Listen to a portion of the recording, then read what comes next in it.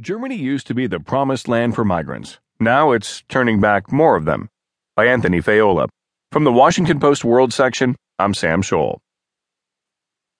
The 5:08 p.m. to Munich pulled into Salzburg Central Station, and 4 German police officers boarded the train. This was a migrant sweep, and the cops moved quickly past the fair-skinned passengers, questioning a group of Saudi tourists and a Chicano from Chicago. In the last seat of the last car, the patrol found Shakira